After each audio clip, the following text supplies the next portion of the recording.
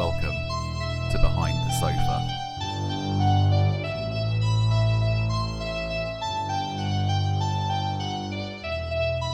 Hello and welcome to this New Year's edition of Behind the Sofa, where we review the top 100 horror movies of all time.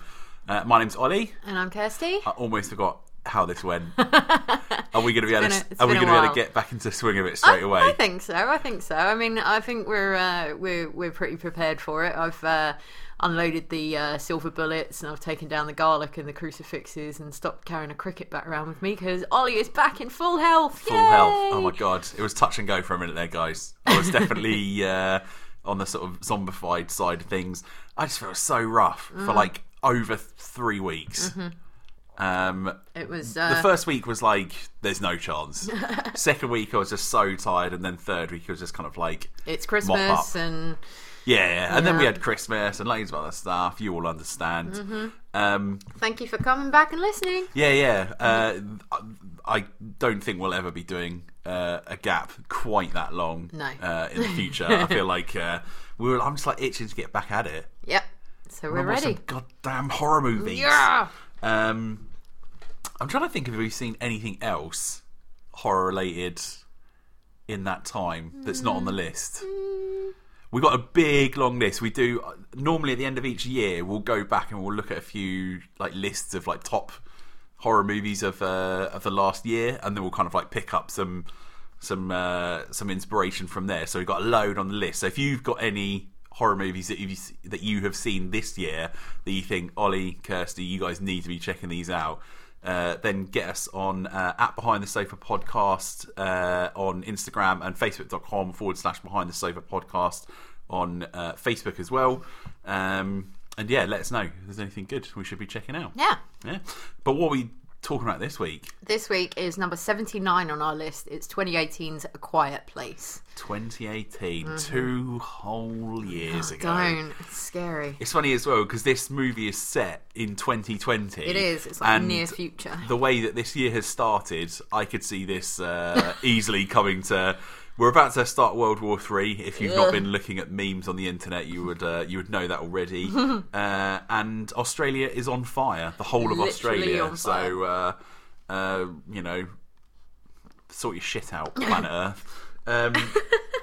But yeah, this is a cautionary tale. If you don't, buck up your ideas, then crazy crab monsters will come and eat you all. Thanks, Ollie. Yeah, there you go. That's great. A message of hope. A message of hope for 2020. Oh my god. So go on, tell us about A Quiet Place, Kirsty. Okay, so A Quiet Place was directed by John Krasinski, who you will know and we will know from our love for the US Office, which we've been watching a ton of episodes of recently. So a bit of a weird jump for us to go from Jim Halpert to survivalist dad in a silent world, but yeah, really, really good. This movie always just reminds you as well of the episode of The Office where Jim tells Dwight that he couldn't grow a good beard. Really? Yeah, he says, I bet if you tried, you'd grow the best beard in the whole of the office.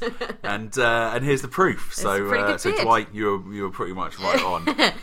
So the idea behind this is that there has been a earth-shattering event which unfolds as we're going through, but it opens on a post-apocalyptic scene, very, very, like what you've seen in like Walking Dead, and reminded me of actually when we were watching Dawn of the Dead, Day of the Dead. Which one? We've watched Day of the Dead. Yeah, so Day of the Dead, when they go into the town and it's always leaves. Yeah. There's no one around to sweep up the leaves, so there's lots of leaves everywhere. And yard maintenance goes to shit in the apocalypse. Yeah, they don't really care. So we how this was sold to John Krasinski, because it was originally written by two other people, Brian Woods and Scott Beck, who have done other things that we have heard of, or that you have heard of. Let me find. They actually wrote Haunt, that Eli Roth. I can't remember if we. That's on the list. That's on the list of stuff that we're supposed to be watching. Yeah, so they wrote that, and they wrote this as well. But they wrote it and then approached John Krasinski and said, "Do you want to do horror film?" He was like, "I don't really do horror." But how they pitched it to him was, it's a family surviving and they can't make any sound, and throughout the film you'll work out why that is. And he was intrigued by that. He then showed the script to his wife, Emily Blunt, who plays his on-screen wife as well, and she loved it so much that she was like, I need to be in this film. And so they ended up being cast in the starring roles. Wow. So yeah, so a lot of it, if you haven't seen it, there's going to be a hell of a lot of spoilers, so we recommend that you go and watch it. Also, because the second film is coming out this year as well, which from the trailer looks excellent. Looks like there's gonna be some more backstory. Yeah, a bit of origin, which I love. So, but yeah, so it's a lot of it is in American Sign Language, as the oldest daughter of the 3 children that you see at the beginning is deaf and wears a cochlear implant. So it's like the sort of like magnetic sort of contraption that is on the side of the head that controls and changes. I think I was reading about it. Changes like air into nerve. It kind of fiddles with your nerves and then converts that into sound so that you can hear it. But we find out later on that the implant no longer works, and that John Krasinski's character, whose name is Lee, even though no names are mentioned in this. Where'd you get that information from? Where did that information come from? There's a whole bunch of, you've got all the names. They've all got names, but they're never mentioned by name in the film at all. So where did you get the information from? About what?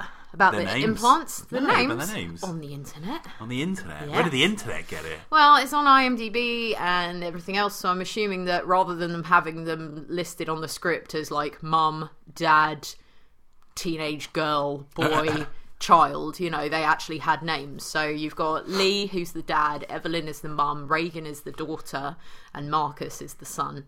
And then Bo is the younger son, who we'll hear about in a bit. But okay, there you go. Yeah, there we go. Also, interesting fact, their surname is Abbott, which again is not mentioned in the film, but it's in here, and someone sort of made the connection between it being like Abbotts are in a monastery. Monasteries are usually silent, barefoot, praying in silence, self-sufficient, farming, fishing, all those sorts of things. So they were just like, this family is basically like living in a quiet little monastery of their own making, which I quite like. So hidden depth. Yeah. But I mean, you quickly notice that you know, you would know from the trailers and everything that like you are meant to be, you know, I think that the tagline was, if they hear you, they'll hunt you. So you know that like it's going to be a lot of quiet and a lot of really like sensitive movement and things like that to make sure that you're not making any sound. Well, straight off the bat, it does an amazing job, like a really like economic job at telling you what the deal is. You know what I mean? There's a central conceit. The world's been infested with these aliens, I'm going to assume, creatures, and if they hear you, you're dead. Yeah. Okay, and all of that is set up within the first 5 minutes. No one like, you know, there's no like exposition. No character sort of like delivers in sign language, sort of like the monsters will hear. You know what I mean? There's nothing like that. But just from the way they are acting, from the fact that they're all barefoot, so they're not making any noises, the way that they are fearful of like making any sound, that like they're at like a supermarket at the start, and one of them almost drops like a toy on the floor, and the other one like lunges out to grab it, and you think, oh my god, what would have happened if that had hit the deck? There's one little creature here that loves to make sounds. She would not last in a quiet place at all. Peanut back on the honks, if anyone can hear that in the background. But yeah, I just think it does such a fantastic job at like setting up that central conceit. Sound equals death, basically. It kind of goes back to what we were talking about when we reviewed The Unknown. Sort of like effective economic ways of, you know, portray, like, of giving you information without using words. Yeah. I mean, the two writers, so like I said, Scott Beck and Brian Woods, they grew up together and then they started writing together and they're now writing partners. But they grew up watching silent films, and they learn more about like nuance and how to portray things without having to speak. Yeah. Which I think works really well. And another point on that is that they originally, the American Sign Language was not going to be subtitled.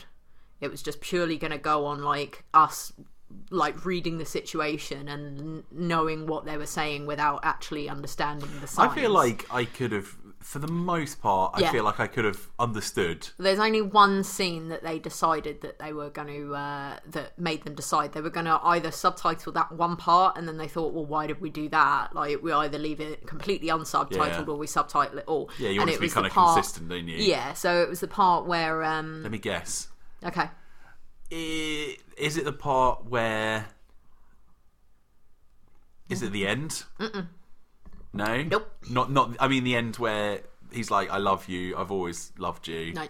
No. Okay. Which scene was it? It was the scene where where Lee and Reagan, so dad and daughter, are arguing about him trying to fix her hearing aid, her implant, and she's like, "It will not work." Yeah. And okay, that kind of makes sense. And then I feel like at the end, because the kids later on, the boy, he says in words, you need to tell her that you love her because she doesn't think you do. No. I feel like then I would have understood that from his signing at the end. I feel like that would have. Yeah, now I'm kind of like, I wish I'd quite like to see that version of it. Well, what they said was so Millicent Simmons, who plays Reagan, so plays the daughter. She has been deaf since I think about 12 months old. Okay. So she was fully brought on, like taught people sign language, helped them with like their grammar and getting everything together. And it was her suggestion to have him say, "I've always loved you," as the final part, rather than it was just going to be "I love you." And she suggested to John Krasinski it should be "I've always loved you," because she's been questioning that throughout the whole entire film. Yeah. Because she felt like she was to blame for her youngest brother's death. Yeah. And that actually made John Krasinski cry, because it's such a like you big old melt. He's a softie. I love it. But yeah, so... But just to go back to the original premise, this like high concept idea, I love it. I think it's so simple and effective. Yep. The idea is you got monsters, and if you make sound, they kill you. Yep. Simple. Yep. As with most of the best horror movies, the more simple it is, the kind of like... the more you can just like say it in one sentence... Yep. Then the more explaining you have to do, the kind of more watered down it gets. I just think it's such a simple and effective kind of premise. But I mean, like we were saying about like the nervous sort of deliberate movements and things of like being really, really careful, like turning the pill bottles around in the drugstore at the beginning and all of that, and like standing on your tiptoes, and every movement has a thought behind it. Yeah. Because we're just so, just so quick, like in everyday life, you're so quick to just sort of pick stuff up and move it around and everything like that. But in here, like everything has to be thought of before you do it. And I love that. And like, you do see a couple of times where like they take their mind off it and it accidentally ends up with them dropping something or, all of that. But it makes you feel on edge straight away. But as it develops and grows, like they were talking about the sign language, the methods of sign language that they use. And you see... John Krasinski's character is very he hides his emotions, he is very straight down the line, all about survival, all about protecting his family, and the sign language that he uses is very brief, very short sentences. There's words cut out. When you look at the subtitles, they're like the extra words, the flowery words are all cut out. Yeah, it's he's just very straightforward and simple. No make sound, you know what I mean? Yeah. Whereas, big sound bad. Yeah. Those kinds of things. Yeah. Whereas Evelyn, who's played by Emily Blunt, she does an amazing job. She's so good. And she's very much more emotional and descriptive and you know, more of a character in that way, because I think she wants her kids to grow up knowing that there are other things in life other than just surviving. So she's teaching her son Shakespeare and maths and homeschooling him and making sure that he learns all the great things about this world, and he's not just like constantly terrified of being hunted down by a monster with extra amazing hearing. Yeah. And then Reagan the teenager is very abrupt, direct, like grumpy teenager kind of words that she'll use a lot throughout the entire thing.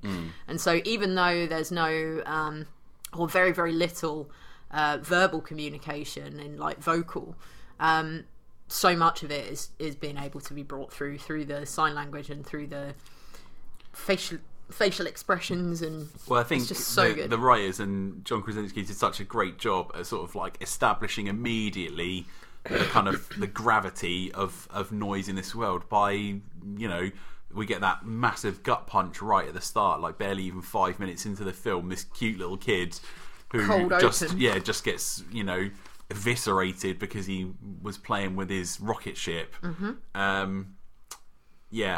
So like I said, I think they just do such a good job at kind of letting the audience know, no, there's no sound. You can't make any sound, otherwise that's it, you're done for. Yeah.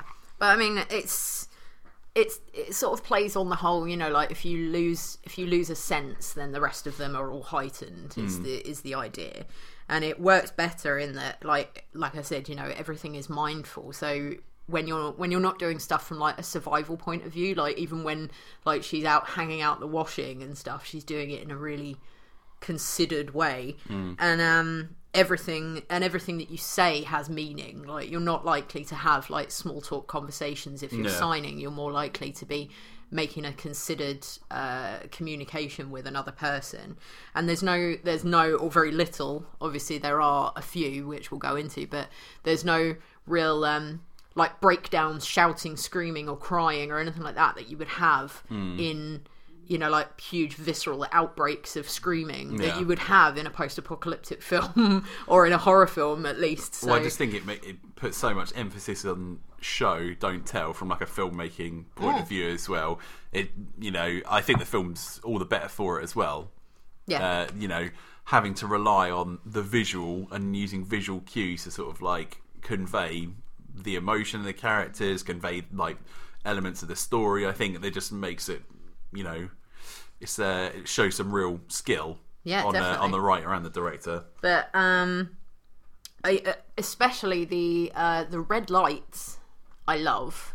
It looks beautiful. Yeah. The whole movie looks awesome. Yeah. So it was most of it was filmed in upstate New York, which just looks gorgeous. So it's like a farmhouse surrounded by land, and then they have all of these escape routes and protection and everything else. Like their entire house is kitted out safely, and they have strings of lights, white lights around their garden, and they have it set up so that when something dangerous is happening, when they need to alert the others or they need to let them know from a distance that something is happening, there's a switch that will turn the white lights off and switch the red lights on.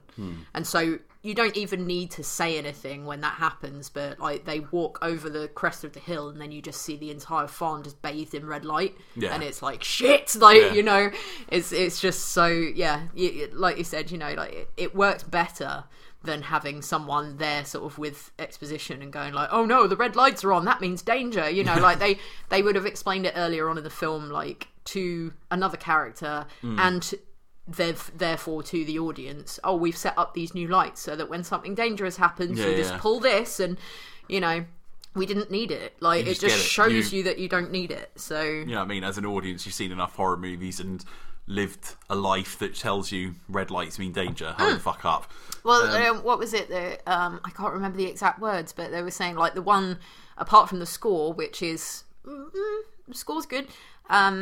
There's one actual song in it, which is Harvest Moon by Neil Young, and there's another Neil Young song that says something like the lyrics in another song is like "Red means run, son," and so it's like that's like a little Neil Young nod in there, but. Yeah, it was so good. One thing that I love about this movie is that it kind of really plays up that that horror movie trope where if you hear a sound, it means you start getting scared. You know what I mean?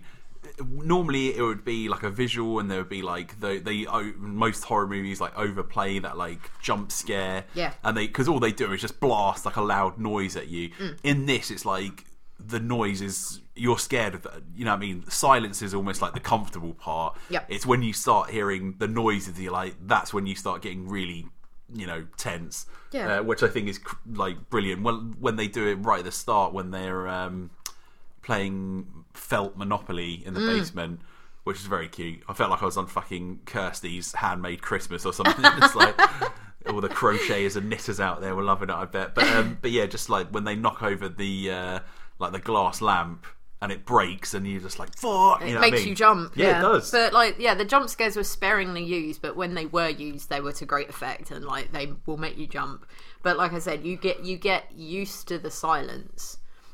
Whereas, like we said, you know, it's kind of flipped the horror movie on its head. Whereas, like, it's a horror movie is usually very loud. We've talked about how the previous films that we've reviewed, a lot of them have had like crazy cacophony of sound and music and everything else. And so they then use the silence in the opposite way. So when it's silent, you know that something's bad. Whereas in this, silence is good, and like one loud noise is absolutely terrifying, and you're like, oh shit, what does that mean? It's just so good. But one thing I want to just call attention to now, if my memory serves correct, it's been quite a while since we've had a Good Boy award. Now, not strictly speaking a good boy, but we did get the death of a lovely little trash panda. Oh, a raccoon. That raccoon got smushed. He was full of You told me he had jam in his mouth. He did have jam. Oh. He got squeezed real hard and the jam came out. No. That was gross. But it's just showing, like, I mean, the entire family. One of the other little bits that I like, which is just like, you know, like you look at stuff and you're like, oh, that's clever. Like, is the spreading of sand on the paths around the home. So they're walking on it barefoot. They're walking on the sand, and like that will give, you know, like the most minimal amount of like vibration, because they're not entirely sure yet what. They know that it's sound, but they don't know if it's sound and vibration. So if you're walking on stone or something like that, it could be transmitting it to them. They're walking on the earth, it could be as well. So they've got all this sand around. And then, yeah, they have the jump scare of like a couple of raccoons falling off the roof. And they're like, oh, okay. Raccoons, you know, go trundling away, not making a huge amount of noise either, but get like completely swiped like by the creatures. They get super smushed. Yeah. So let's talk about the creatures. Do you want to talk about the creatures? Yeah, because I feel like now you've mentioned. Before we talk about the creatures, because I feel like maybe we're getting into some stuff that maybe we didn't like as much. Okay. I don't know. Maybe I'm showing my hand here, but one thing that I found a little bit strange. There's definitely some inconsistencies in what constitutes a sound that will bring the monsters, and what won't. I'm like.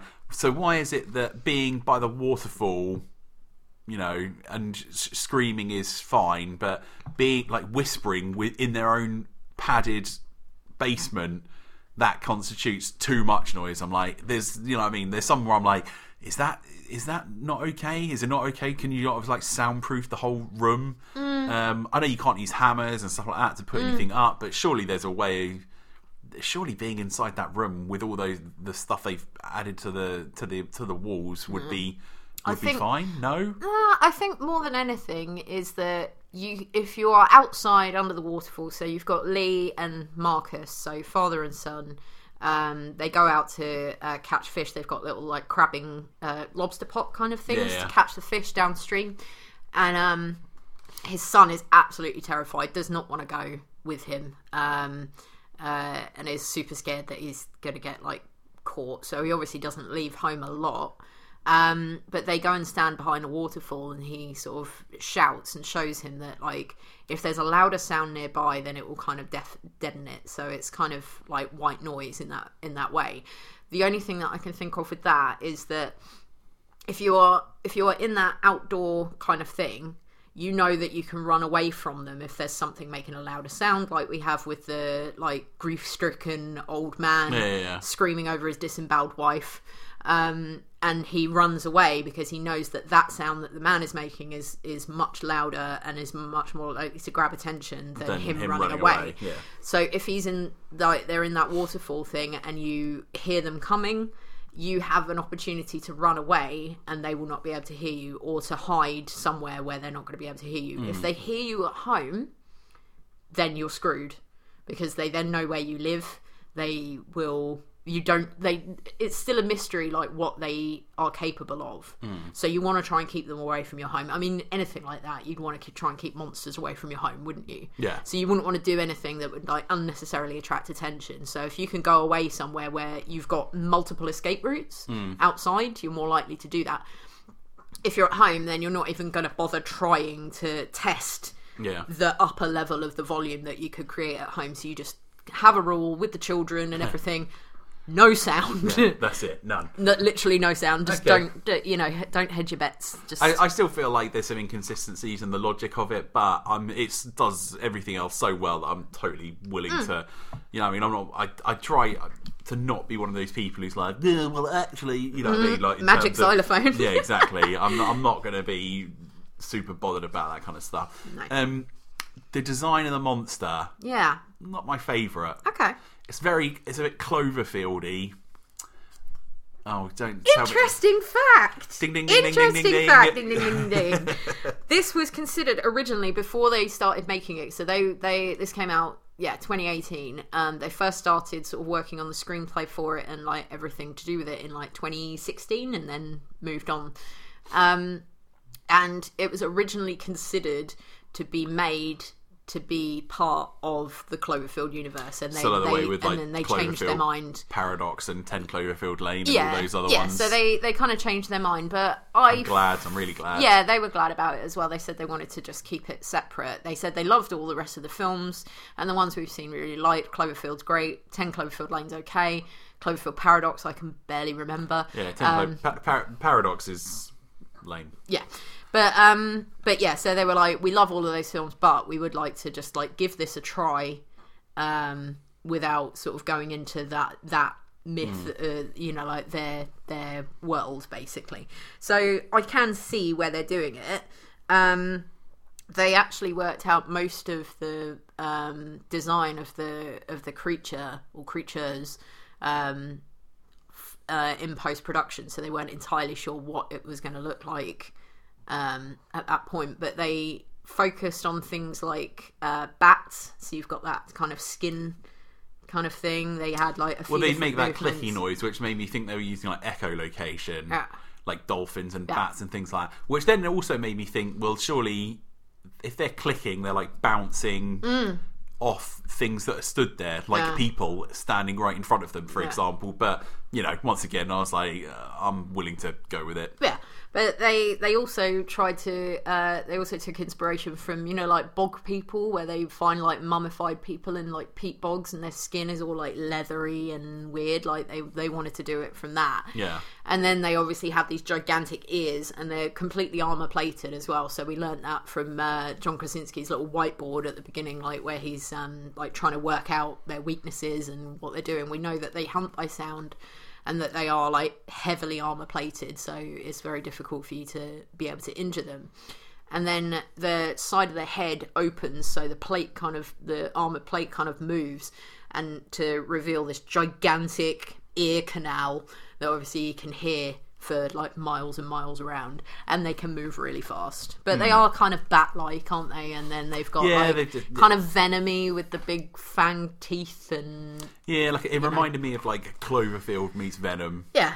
That was kind of the vibe I was getting from it. Yeah, but did you also know that some of the scenes were John Krasinski in a mocap suit? What, the creature? The creature? Yeah. Oh, really? Yeah. Oh, there you go. And when they did the test audience thing, because so much of it was done in post production, there were parts where they could hear the audience, like, laughing hysterically, and they were like, oh god, like, they don't like it. And then they were watching, and they realised it was some of the parts where, like, the CGI wasn't completely finished or wasn't finished at all, and so you had like people, including John Krasinski, just like loping around and flinging themselves about in a mocap suit, which would be kind of funny, and like it would be a relief to just laugh like when you're watching a very intense film. I just want to talk about the whole final section, which I think is fantastic. They do such an amazing job at ramping up and ratcheting up that tension.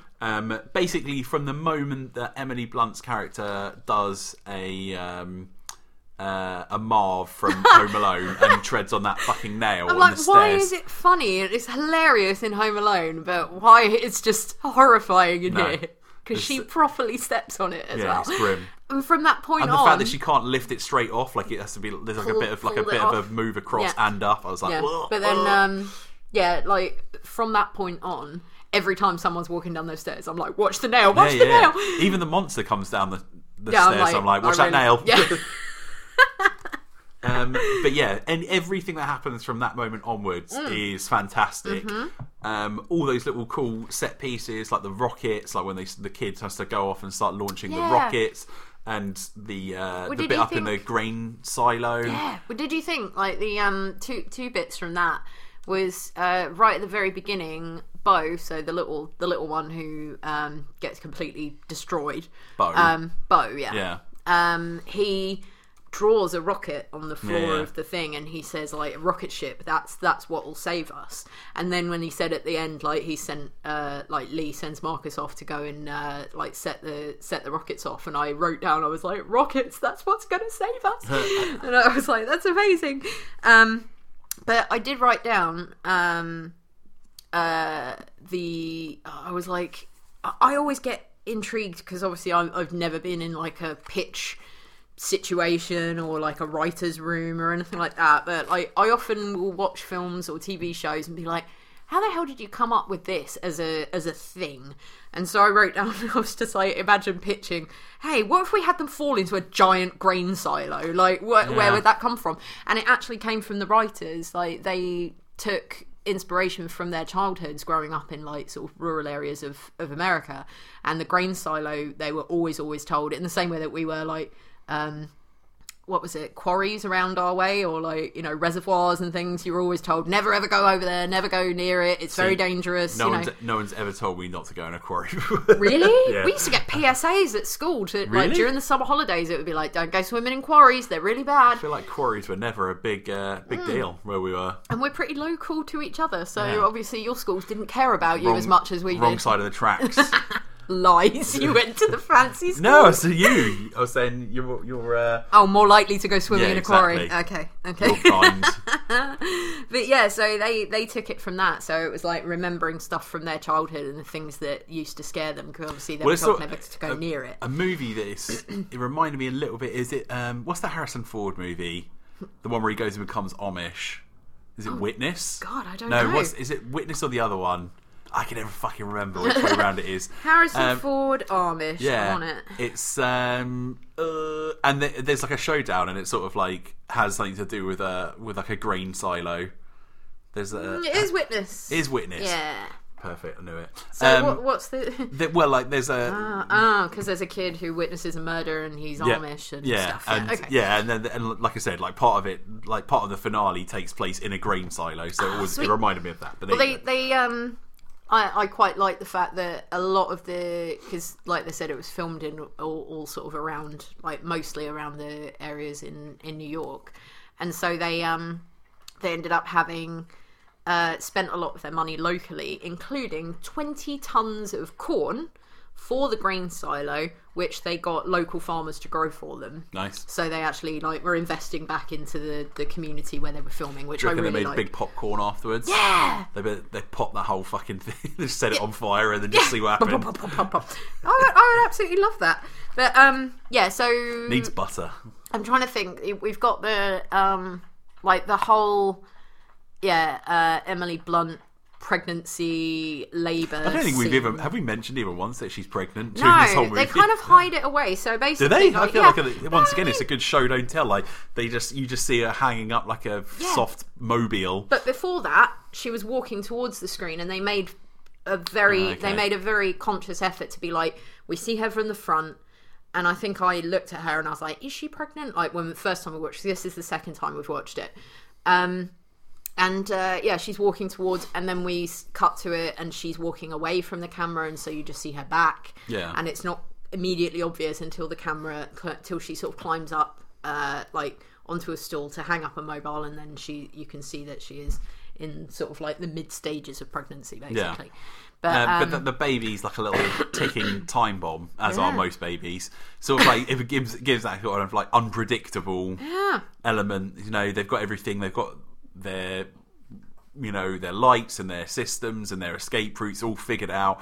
But as soon as you introduce a baby into the mix... Yeah, but not even that. It's like the birth beforehand and the complications that could arise from that and everything else. And so I think what they were... like, there's so many themes of guilt and grief and having to put your grief aside in order to survive, and... all of those kind of themes that are running through it. But you've also got, like, they made this decision which some people would think would be absolutely ridiculous, but I think to them they were just like, this is what we need to do. Like, this is, like, you'll give up. Like, the dad character is much more like, I will give up anything in order to ensure that my family survives, and he does. And hers is much more like, I want to have a family, I need to have, like, these people close to me, and I need to, try and create the best life possible for them. Well, except the fact that they're still schooling them and everything. I was like, even in the fucking post-apocalypse, the kids still have to do long division. I was like, oh god, is it not bad enough we're being hunted by these alien creatures, but I got to carry the 3? It's like, oh god. But yeah, I just think that whole last section is absolutely fantastic. I'm still undecided how I feel about the John Krasinski sacrifice. It felt a little bit to me, once again, like one of those sort of like, did he really need to do it? Could he not have just gone and got in the car with them and like they just be silent until the beast goes away, and then that's it, done? You mean like before when he first picks up the axe? Yeah.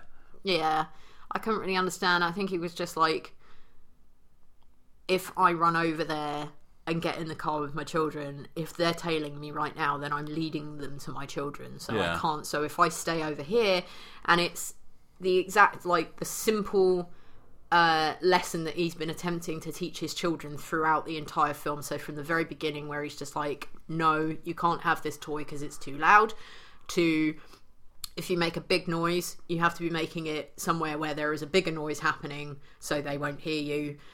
Big noise bad, like small noise good, whatever. And everything that he's been doing throughout this has been in order to ensure that his family can survive throughout. And, even if that means him sacrificing himself.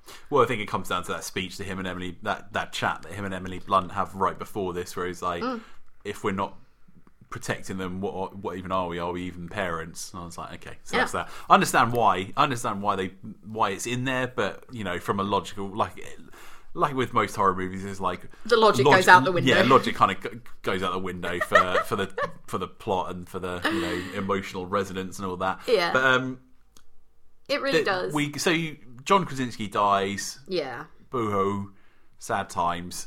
I guess they're going to bring him back for part 2 because there's flashbacks. Pre-bits, yeah, from the trailer, from the bits that we've seen on the trailer. If you go to Behind the Sofa podcast on Facebook, I actually put the trailer up a couple of days ago for the second one.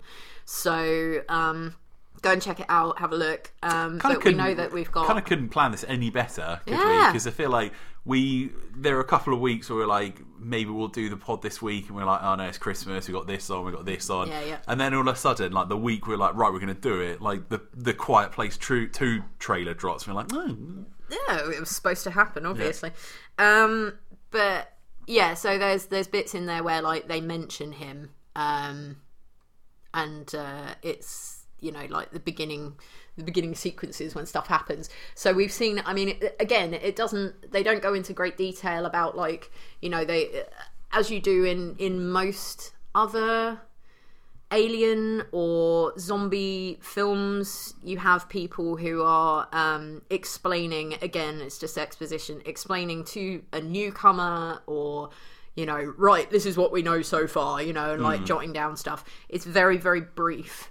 So we've got the bits that he's been discussing or been jotting down on his whiteboard. You've got newspaper clippings. So we see that it is a meteor that hit Mexico. And then there's another newspaper clipping that says like multiple sites.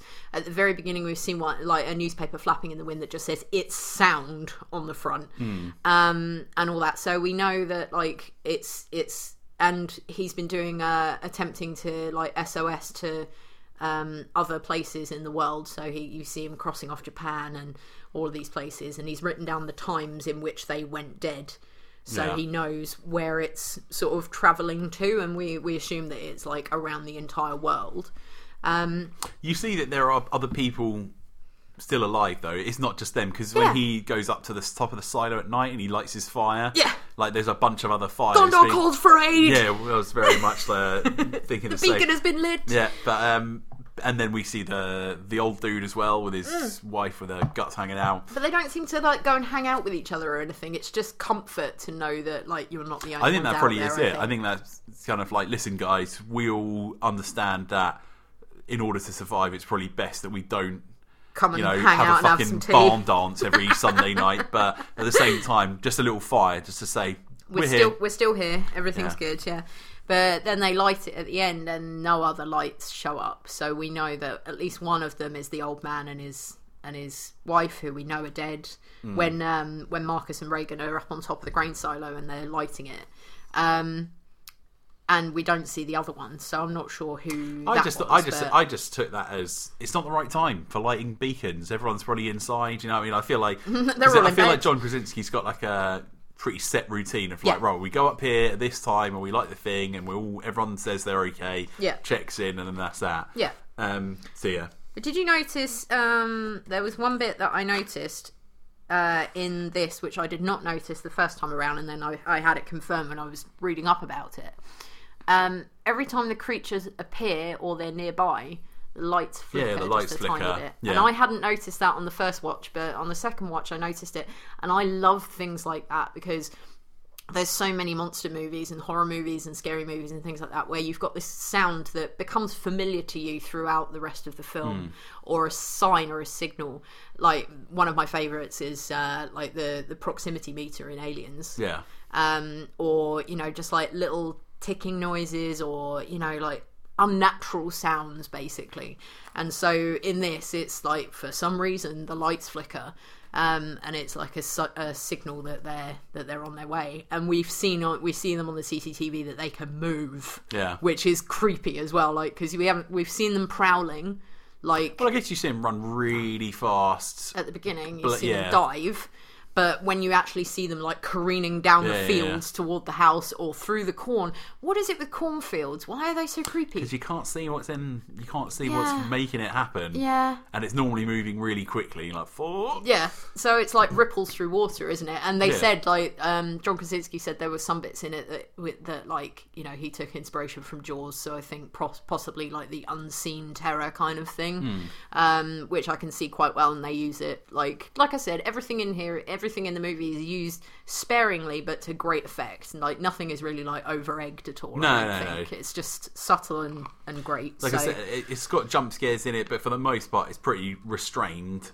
I just think the whole final sequence is you know, like masterfully done. Like Krasinski does an amazing job. I know he directed a couple of movies before this, he's directing the next one, right? He's directing part 2.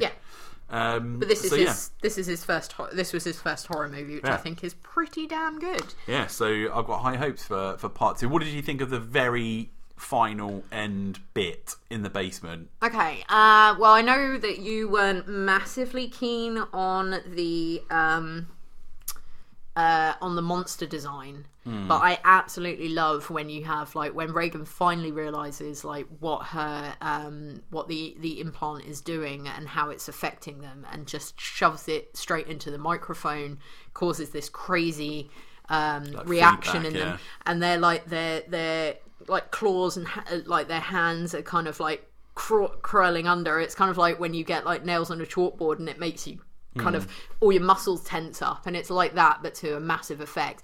And then you notice, because you've seen from now that they've got, like I said, the little plates which move so that it like their ears can come, they are exposed so they can hear.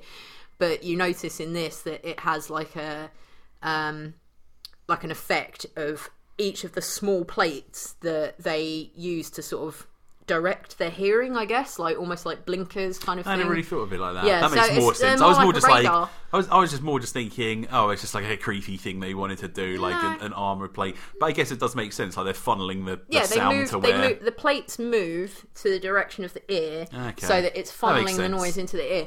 But by doing that, like all of them are sticking up like that, and that allows Emily Blunt's character to get a good shotgun shot into the flesh, like the soft flesh underneath the armor plate. Yeah, which then, like, they've now discovered that that's what they need to do. But obviously the gunshot, they then turn to the CCTV, and that's the bit where you see the other two that are in the area. They know they're 3, so they've taken down 1.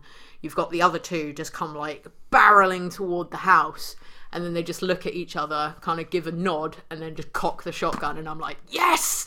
Yeah, I thought it was great. Quite like a triumphant, like, now it's our time to fight back. We now know their weakness. Yeah. We've found out what their weaknesses are. We can do this, and like, we're badass. And I was like, fuck yeah, it was so good. I really enjoyed it. Did it shit you up? I think it did. I think it did in a like real tense kind of way, because you're constantly like waiting for like someone to make a mistake. You see a couple of times where people have made a mistake, dropped the lantern while they were playing Monopoly, stood on a nail and dropped a photo down the stairs and it crashed and made the noise. You've got to move extra carefully in your daily life, even when you're not in danger, because you've got that threat of danger underneath. And one of the things that I thought was kind of funny was that like it came out and like people really, really enjoyed it. It came out in the cinemas. After a week or two, the cinemas weren't really enjoying it all that much, because they noticed that sales of refreshments went down because people were going to see it and they were being frowned at, because it's such a there's moments of complete silence. Anyone opening a bag or chomping away on popcorn was kind of frowned at, and so like they noticed that sales of food and things went down from people going to see this film. So they were not happy about that, obviously, because it took away most of their income. Cinemas, you can always count on my business when the refreshments are being talked about. But, I think you're right. I do think it shit me up a little bit. Yeah, definitely tense. I do wish the monsters had been a little bit scarier looking. I feel like in this decade there's been like a lot of monsters kind of look quite similar. There's not like a real variety. They've never got like a real strong look to them. It's just kind of like weird blob legs. You know what I mean? There's nothing really like, wow. The most defining thing about it, I guess, would be like the head with the, like you said, with the like where it opens up. It's like a crash helmet with teeth. That was it was almost like, what are they called? Those like exploding skulls. Those like those, they have like a skull, and then they like expand it. They have like bits of the skull poking out on like metal spikes and stuff. It's like a taxidermy-ish kind of thing. You would have seen them before, 100%. I've only ever seen like phrenology heads and stuff. No, it's not. Like I said, it's a real skull. If we find a picture, we'll put it up and see whether you guys agree with that. But yeah, I think like it does exactly what you would hope it does. You are fully engaged in the silence. I mean, we by now, if you've listened to previous pods, that we just sit there in silence, scribbling notes down and stuff, and we don't talk about the film until we get on here. But I have a feeling, even when we watched this the first time around, there was minimal talking. Yeah, for sure. Because it grips you, it holds you the whole time. Yeah, like the silence. It's weird to have to pay attention to the silence. Yeah. You know what I mean? It's something you don't normally do. Normally when there's silence, it's just like people walking, doing whatever. But yeah, like I said, I enjoyed it a lot. I think Krasinski did an amazing job with it. So big up to Big Tuna. But yeah, so I think that about wraps us up for this. Have you got any more factoids? No, the only thing that I wanted to say is that like I really enjoy that we've had this sort of little spate of like, this is the best one by far. But we were talking before about like sensory horror, and how, you know, like there'll be movies that will focus on like a particular thing. And so you have this followed by Bird Box, which Don't everybody Breathe. absolutely loved. Bird Box. Don't Breathe. I don't think everyone loved Bird Box. Everyone went nuts Yeah, for no, it. They were I just feel like, like it everyone was- was like, everyone watched it. Put Yeah, it that that's way. true. Everyone watched it. Maybe not everyone loved it, but still. But you had Bird Box, which was focusing on sight and like the removal of being able to see. And then you had The Silence, which came out last year, so it was about a year after after this came out. And that, even though it has Stanley Tucci and Kiernan Shipka in it, apparently that was I not. completely forgot about that one. Which is basically from the premise. Yeah, it's Just like this, right? basically exactly the same as this, but it's got like a 32% Rotten Tomatoes versus Quiet Place's 95%, which, you know, we shouldn't really be going on reviews and things like that, but it tends to be a pretty good gauge of like what we're doing here. Yeah. So yeah, like I'm not sure what other senses we could have. The Stinky movie, some Well, sort I'm of thinking because- smell-o-vision. Well, they kind of had that in Jeepers Creepers, I think. Like he could smell your fear and stuff. But yeah, I think we're running out that's of not senses. fair. Yeah, we're running out of senses now. But yeah, I highly recommend this film. I really enjoyed it. It's, you know, it's heartfelt. It's sweet. You really connect to the characters. You feel like you really want them to get through this. I remember when we saw it on the list, I feel like I brought up the idea that maybe because it was just new, it was kind of like stuck in everyone's mind, and did it really kind of deserve to be at 79 on the list above, you know, classics, Henry Portrait of a Serial Killer, Brain Dead, all those kinds of things. So it'll be interesting to see. I'll be interested to see where it kind of like ends up after the next shuffle. I think it definitely it's earned a place. It's Yeah. just working out whereabouts that place where is. exactly that place is. I agree. But I agree. I think it's really well done. So, good job, everyone. Cool. So, what's next? Next is, I'm just checking the year now because I know what movie it is.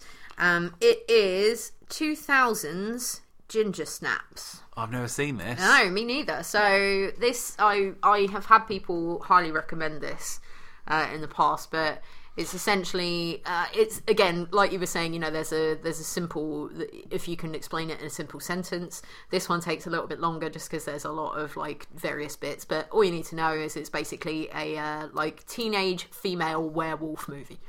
I always get confused between this and Hard Candy. Hard Candy's completely different. Yeah, I know, but I feel like, did they come out at like the same time? Maybe. It was like troubled girls I don't movies. think I I don't know. don't think Hard Candy would have been 2000 though. No? No. Okay. Because you think of how young Ellen Page would have to have been. She would have had to have been like about 11, I think, to... Wasn't that the whole point? She's like really young. I don't know. Anyway, but it's not Hard Candy. It's Ginger Snaps. So Hard Candy came out 2005. okay. So so if you've got a review for Ginger Snaps, not Hard Candy, even if you want to send in a review of Hard Candy, that's Yeah, why fine. not? But facebook.com/. Fucking almost said it again every goddamn time. just You do a podcast Behind for the Sofa 8 years, and then all of a sudden it's all you can think about. Behind the Sofa podcast on Facebook and Instagram. There you go. Da-da. That's the way to do it. Exactly. Yeah. So thanks a lot for listening. Thanks a lot for being patient with us while we were catching up with life and illness and all those sorts of things. And make sure you tune in next week. Come and find us on Facebook and Instagram. Let us know what you thought about A Quiet Place and what you think about Ginger Snaps. And Maybe the we'll review will be out next week. post up our little list that we found of like good looking horror movies that we should watch and see if you guys have seen any of them, and maybe drop a little yay or nay. Tell us whether it's worth our time. Maybe we'll put it on Instagram stories, so make sure that you're following us, and then we'll post it up throughout the week. Cool, right. And then from Behind the Sofa, Good night.